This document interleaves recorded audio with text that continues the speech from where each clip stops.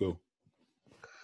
Good evening and welcome to another edition of Nigeria Politics Weekly.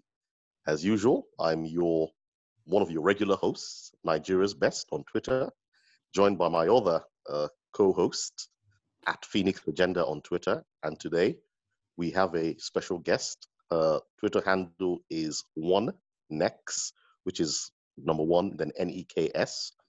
OneNex is a law lecturer with a PhD. So she's highly qualified and very, very intelligent. Her analysis on Twitter is always very, very good. So firstly, it's a pleasure to have you, Phoenix, here again, and also a pleasure to have you OneNex.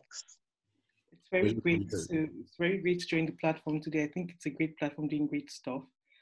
So it's obviously a very good privilege to speak on very interesting issues today. Oh, thank you, OneNex. Phoenix, once again, you've not thanked me for... Thanks, Nigeria's Best again for this week, and thanks, OneNex, for joining us. It's a pleasure. So, on to our first topic. We're going to be discussing APC politics again that has now moved to the national level.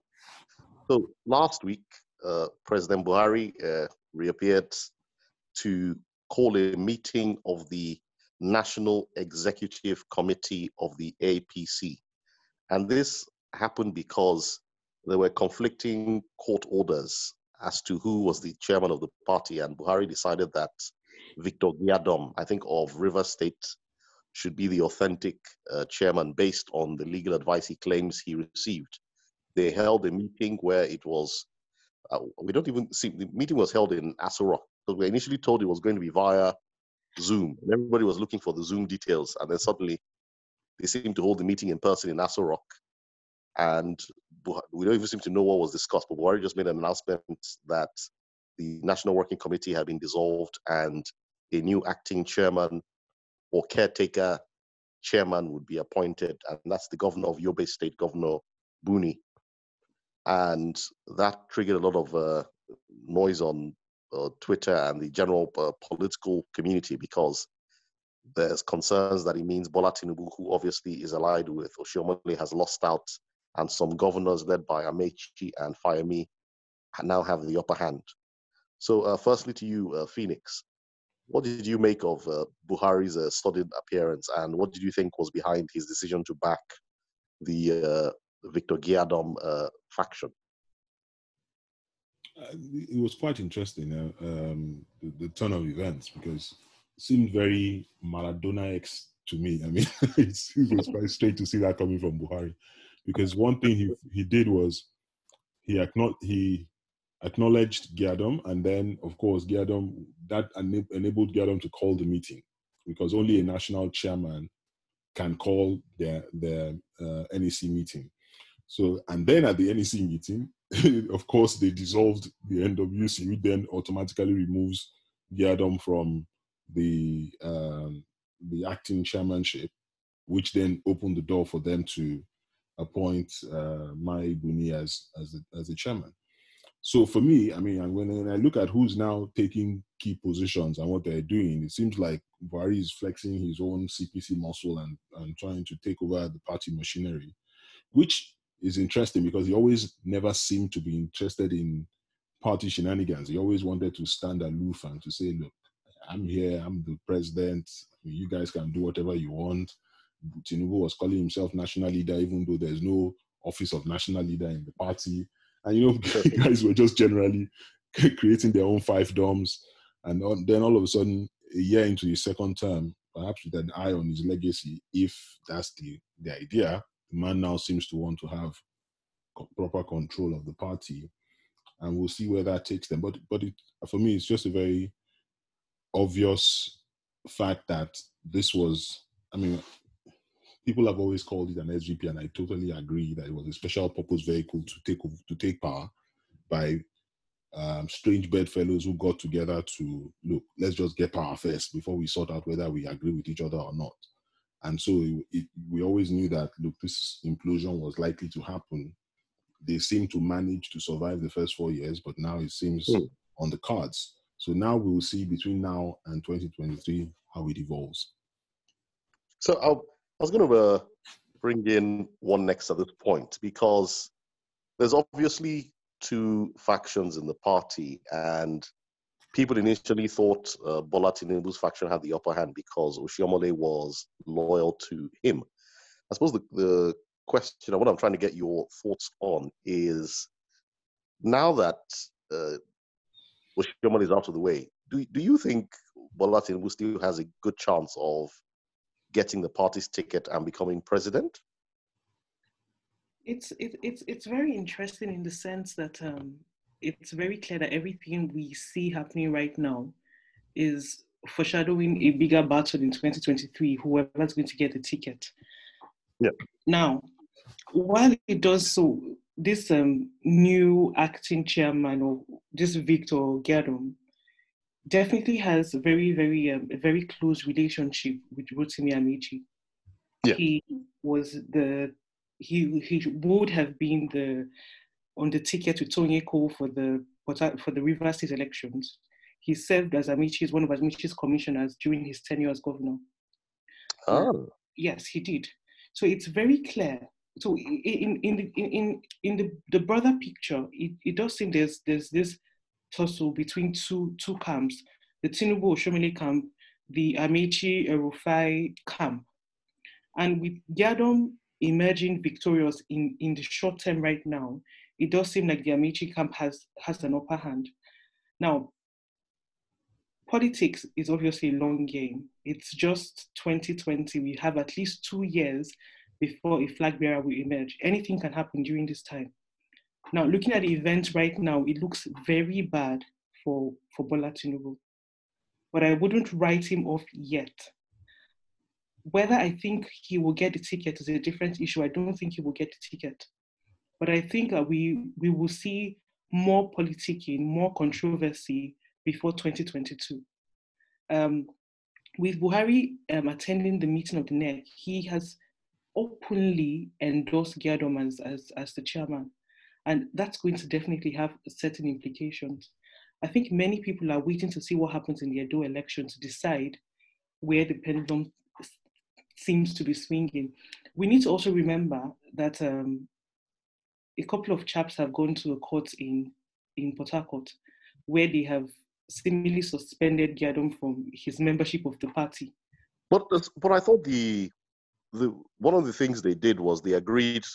Buhari said everybody had to withdraw all their court cases, or all the suits that they've all instituted. So I think they've all agreed to withdraw them.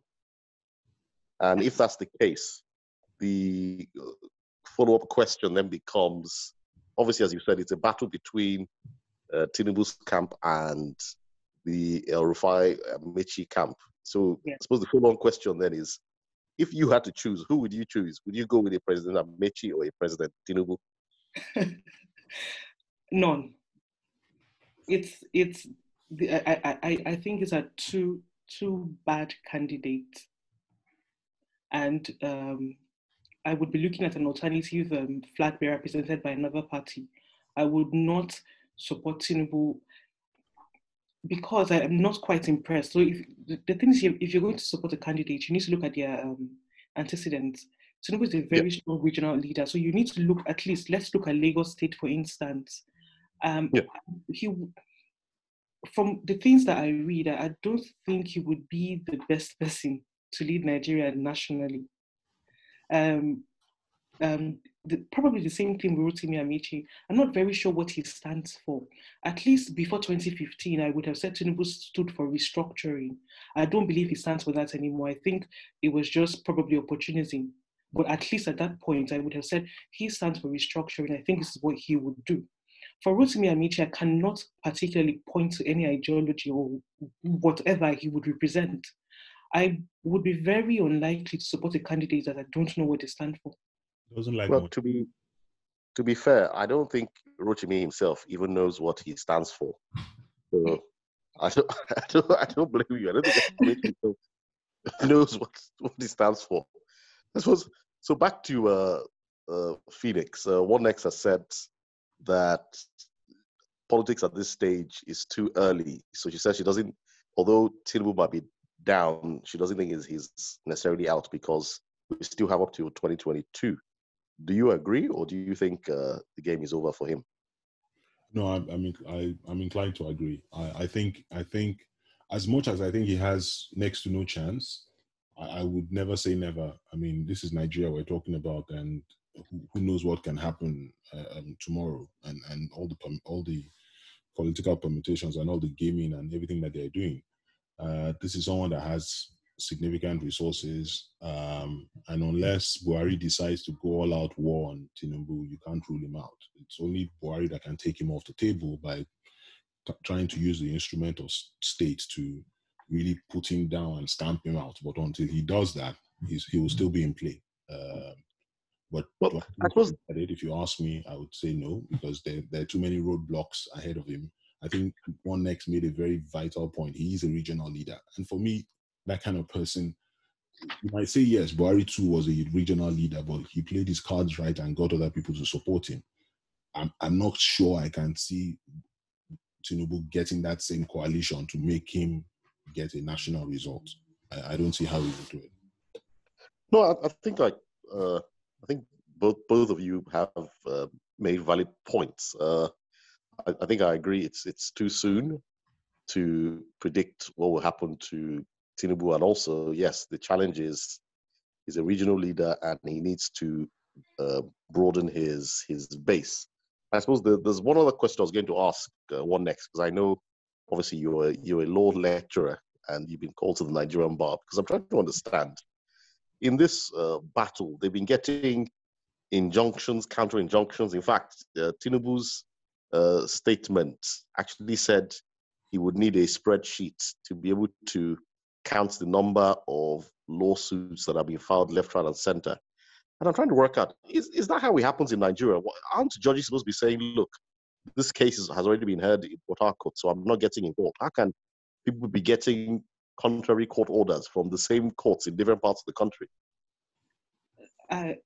This is a very interesting question, because I think, in my opinion, it's a huge indictment on the judiciary. It calls for some sort of introspection on the bench, on the side of the bench, because it's not just a problem that has arisen today.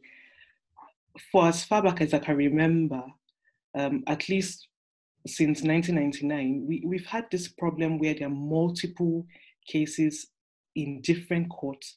There are multiple judgments. You will find cases where 2 weeks before an election, no one is sure who the party's candidate is because somebody has instituted a case somewhere. Now, there's very, very clear abuse of court process. Very, very clear abuse of court process. And judiciary seems to be turning a blind eye. And personally, I think we also need to start to discipline lawyers. We also need to start to discipline judges. Because when you're instituting multiple suits in different places, when you are getting suspicious interim orders, because sometimes you hear about a politician getting an order and it seems a motion was filed just the day before, and then the next day there's an order. It's very, very suspicious. And it brings a lot of reputational damage to the judiciary, because it almost feels that you can go to any court and then you can buy a court order at any point, which destabilizes the democratic system. Because we need to remember the courts are very central to maintaining the balance in our democracy. And when you see a single case having 4 or 5 cases on the same issue instituted in multiple courts in different jurisdictions, it is very, very problematic. No, I quite agree. And funny enough, it takes us to the next topic, because I want us to talk about the Nigerian Bar Association upcoming elections. And ordinarily, this would not be a topic for Nigeria Politics Weekly, but the reality is, in Nigeria, the NBA president is a very political position, because the country always looks to the president of the NBA to challenge the government on respect for the rule of law and just general good democratic behavior. So the NBA president is almost like an opposition leader. So it's one of the reasons why we're having to discuss this topic. And one of the reasons why it's even relevant now is because since Buhari came into office, the NBA seems to have lost its bite. In fact, there was one of your, when I mean your, one next, you're obviously a Nigerian member of the bar, so I'm holding you responsible. But there was one of your annual meetings where Buhari came there and actually insulted the judiciary, talked about how he doesn't fully respect the rule of law, and your colleagues were clapping and cheering. So that's the subtext to this conversation. But the issue for today is the fact that one of the senior advocates of Nigeria, I think his name is Boyega Awolomo. Sorry, I may do my pronunciation. I think it's Awolomo. Awolomo. Yes, he wrote a letter to his fellow senior advocates claiming that junior lawyers, who are obviously not senior advocates, are trying to take over the bar, and the bar is supposed to be for only, or leadership of the bar is only for the exclusive group. So, first question, one next. What did you think when you saw the letter? I thought it was an interesting letter, and I'm very surprised that it got into the hands of the public. But what I would say is that there are parts of the letter that are quite telling. Now, in the letter, he refers to in 1992 to 1998 NBA crisis. It therefore shows that there is a historical context for what's going on right now. You as with every organization, you will need to remember that there's the conservatives who think things should go on a certain way. The NBA has a certain rule, and you have the more radical people. Now, he's made reference to the 1992 crisis. Now, as you said, the NBA has always been a very important professional association that has spoken out for Nigerians, particularly when we're under the military. Now, as far back as 1987, we had a very vibrant NBA president, Alao Akaba Shorun, who was a thorn in the flesh of the military. Now, when in Buhari's first coming as a military president, he'd put in the special military tribunals. The NBA had boycotted that, and the NBA had really been a thorn in their flesh. Now, when IBB became president, he, as the smart political Maradona that he was, what he decided to do was to take a different approach. And this approach was, I will make donations to professional bodies and trade unions and sort of put them in a position where they cannot criticize me. Now, with regards to the NBA, what IBB did was quite smart. During his tenure, there were about 3 presidents of the NBA. 2 of them had been appointed to become attorney generals. Now, in 1991, one of the SANs, Clement Apambo, he won the NBA presidency. Shortly after, he was made the Attorney General of the Federation. It therefore meant that the Vice President at the time, Mrs. Priscilla Kuye, would take over as President of the bar. Now, she was the first female president, the only female president actually to lead the bar. Now, she was very, very, very radical, very vibrant, and was very ready to take on the establishment, that's the military government. Now, at the time, Beko Ransom Kuti, Femi Falana, Baba Omojola had been arrested. And we had people like Gani and leading a couple of lawyers to file for leave to enforce their fundamental human rights. Just before the hearing, the government had arrested them. And you had Priscilla Kuye saying, look, the NBA is going to boycott the court. We will not render our services unless you produce these people and release them. And for the very first time, we had the Attorney General, who was just the past NBA president, Mr. Akpambo SAN, taking the NBA to court. He was suing in the name of in the name of the Attorney General representing the NBA. And the government won, and the lawyers had to go back to court. But then the relationship was very, very strained. And that's where things get interesting. Now, when the next elections came, Mrs. Kuye was the incumbent president, was going to contest. And her main challenger was Bashir Dalhatu, who had served as Minister for Transport under Abacha. Yeah. He was a Kano-based legal practitioner at the time. Now, it became clear that there was a divide. We had a couple of lawyers the old guard who were not comfortable with how radical Mrs. Kuye was engaging with the government. They did not think she should have been that confrontational. You also had the people who were supporting Mrs. Kuye. This is what the NBA should stand for. Mrs. Kuye is doing exactly what we liked about Akaba Shorun. She's fighting with a very strong voice. Now, you had those people who were very uncomfortable with Dalhatu because they thought he was being funded by the government. And this is also against the backdrop that the Adamawa governor at the time, Michika, had made a statement saying the NBA, it's time for a Northerner to lead the NBA.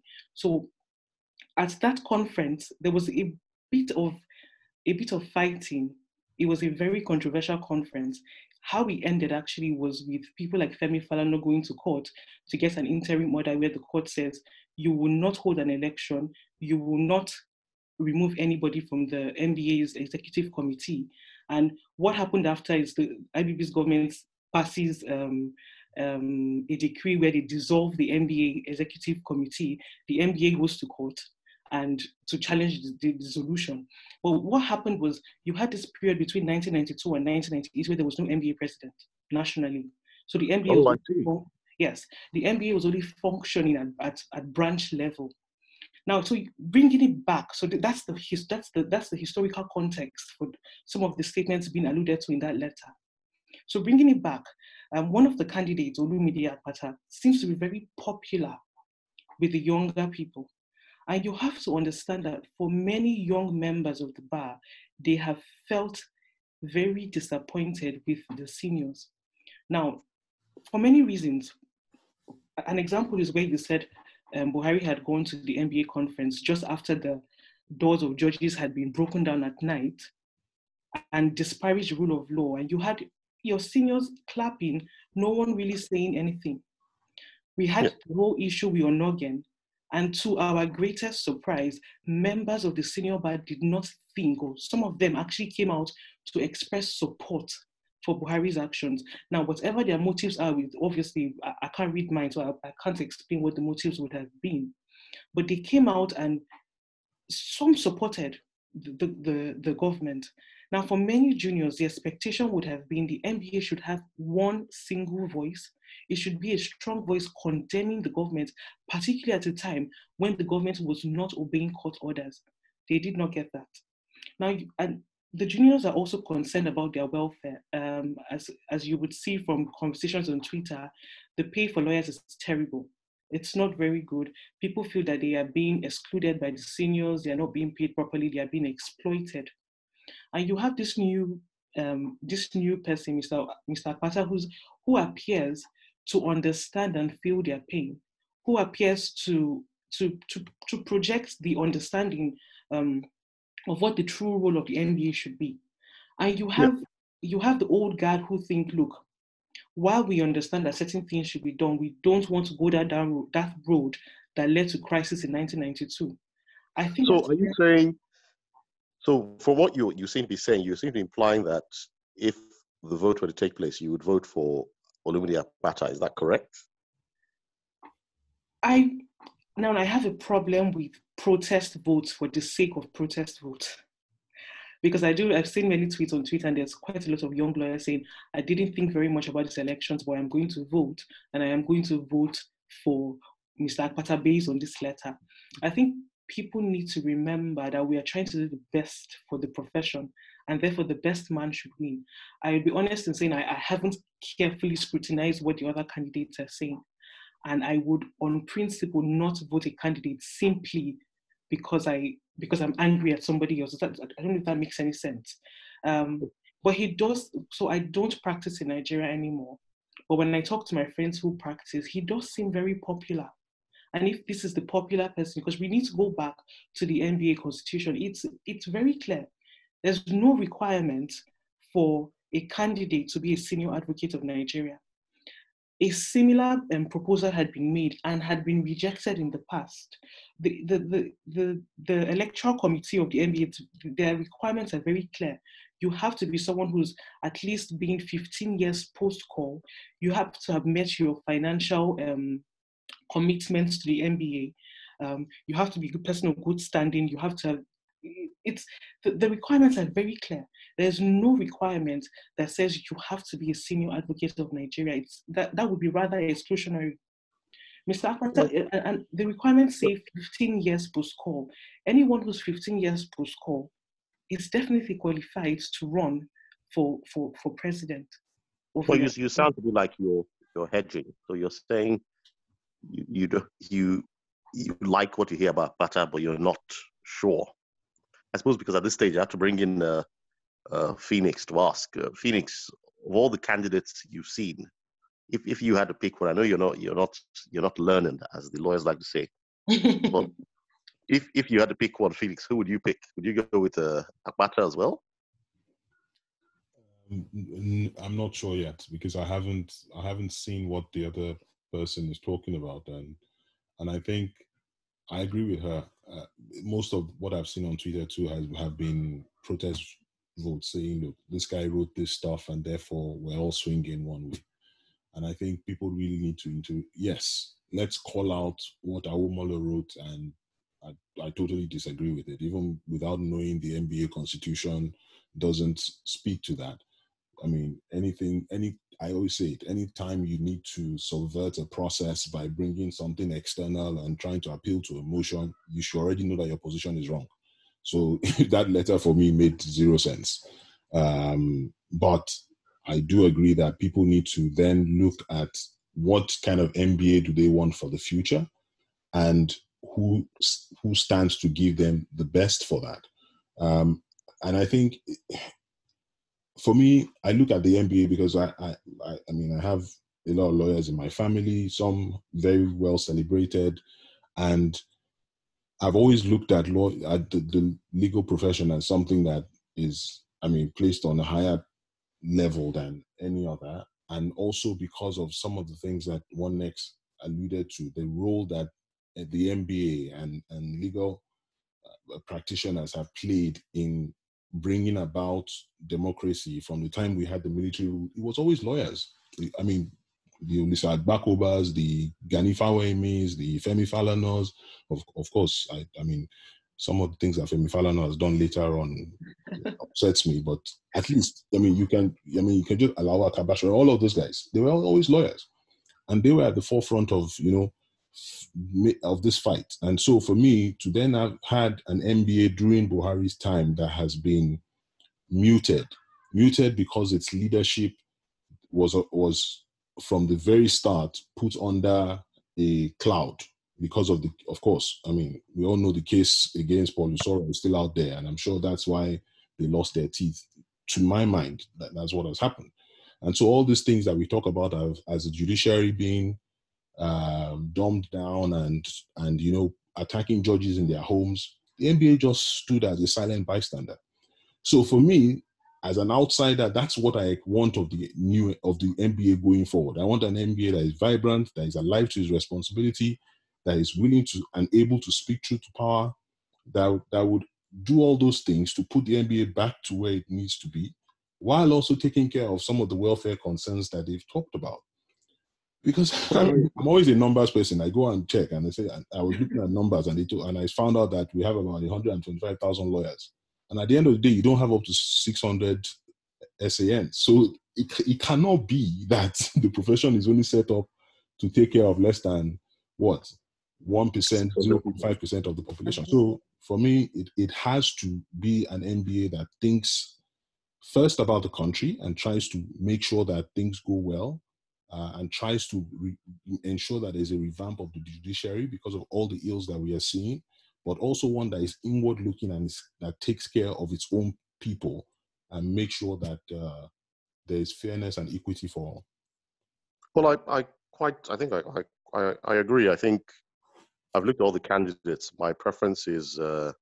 Babatunde Ajibade. He's obviously a SAN, but in terms of his education, the policies he's pushing, he wants to hold the government to account. He wants to professionalize the bar, and he intends to take care of the welfare of the poorer people. But I think we also studied at the same university for our masters.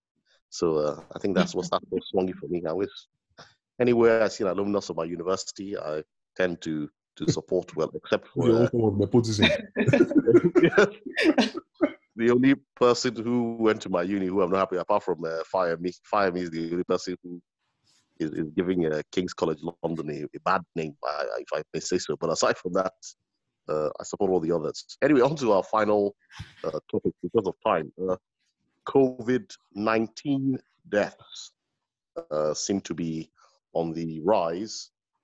The numbers are going up, and in fact, today it was announced that the chief judge of Kogi State, Nasir Ajana, is dead. If you remember, Kogi is one of the states where the governor, Yaya Bello, is in denial. You know, remember he made that video where he put on this weird American accent and said, "I ain't got no COVID." And even it took me, I had to listen to that video like 3-4 times before I could understand what on earth he was talking about. But yes, so Kogi State governor died in Abuja. Then on Thursday, the former governor of Oyo State died from COVID-19 in Lagos. So I suppose the first question to one next is obviously our condolences to the families of those who have lost loved ones. But this idea of Chief Judge of Kogi dying in Abuja, former governor of Oyo dying in Lagos, is it that across Nigeria, only Lagos and Abuja have good hospitals? I'm not even sure. But so when you even say good, what would you define as good? Because I'm not sure our health centers would particularly stand the test of scrutiny in that kind of qualitative sense. Now, it's sort of, without sounding insensitive, it almost feels like it's Judgment Day, in the sense that we've had leaders who have, for instance, in Oyo State, you've had a person who's been a senator, you have a person who's been a 2-term governor. And during this time, with such influence, with such access to state resources and power, the person has not been able to equip health centers in the states, to the extent that there's nothing available for him, even in his ill health. And I can understand for many Nigerian politicians, it doesn't really matter. When they fall ill, they travel. Our president he's one of the greatest medical tourists of all time. So you understand that for them, they are insulated from the mess that they create. Yeah. Either in the health sector, in the education sector, in security sector. Their children do study in Nigeria, they don't see their doctors in Nigeria, it doesn't matter. COVID is one of the first incidents of Nigerian politicians having to face the reality of their inadequacies, of the very bad governance that they have meted out to Nigerians. Now, for me and COVID, what I wonder is if there will be any lessons learned going forward. I'm very I'm not very optimistic. Now, yep. we've had a couple of months, at least since March, when the whole COVID issue has escalated very greatly around the world. I have not seen any major commitments made by the federal government or state government to improving the health sector. We have medical practitioners who are going to go on strike. We've had people complain about the hazard allowance. Nobody seems to care. And as with everything else in Nigeria, when chaos comes, the approach of our politicians is let's wait it out, and then we can continue as normal. So for many people, I've seen many tweets with people saying, hopefully the government is going to finally learn and is going to invest the money into the healthcare sector. It will not do it. But no, I think I quite I sympathize. I'm sympathetic to your point because on a general level, I think yes, it's quite sad that prominent people are dying and they're having to be sent to Abuja and Lagos. So what that means is if you don't have that level of in quotations prominence, then you're left to suffer the poor healthcare in the state where you're ill. So if you're ill in Kogi State, they put you in hospital in a clinic in Kogi. It's only if you're a governor or a minister that they send you from Kogi to Abuja. I suppose the question for Phoenix is, what really is going on? Is it that expensive to build basic? Because I know, okay, world-class hospital of maybe American or British standard will cost millions of dollars, but I'm sure it can't. Is it that expensive to just build at least a nice building, put some clean beds, put some of the basic stuff that you're expecting in a normal hospital? Is it that difficult? I don't think it's difficult. It's just, as one next said, it's a question of priorities.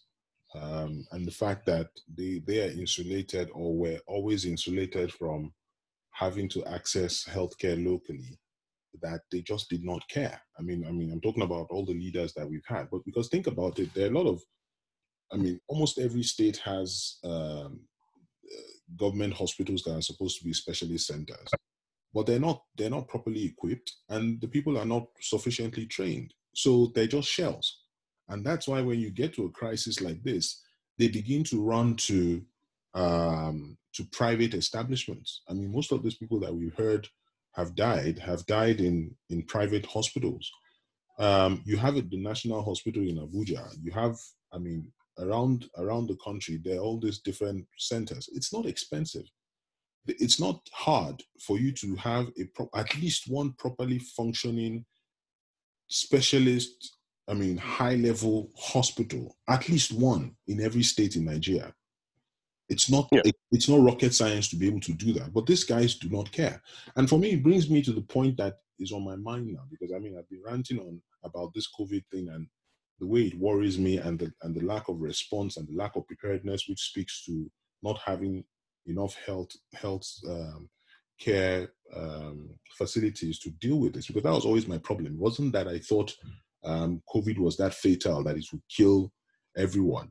It was always the fact that a lot of people will fall sick, and we just did not have enough to take care of everybody, which would then catalyze into bigger problems. But for me, Nigerians must come out of this, and I'm thinking of how do we stir that collective consciousness amongst all of us, where we need to start having longer memories. That's one problem that I see in Nigeria. We're not angry for long enough.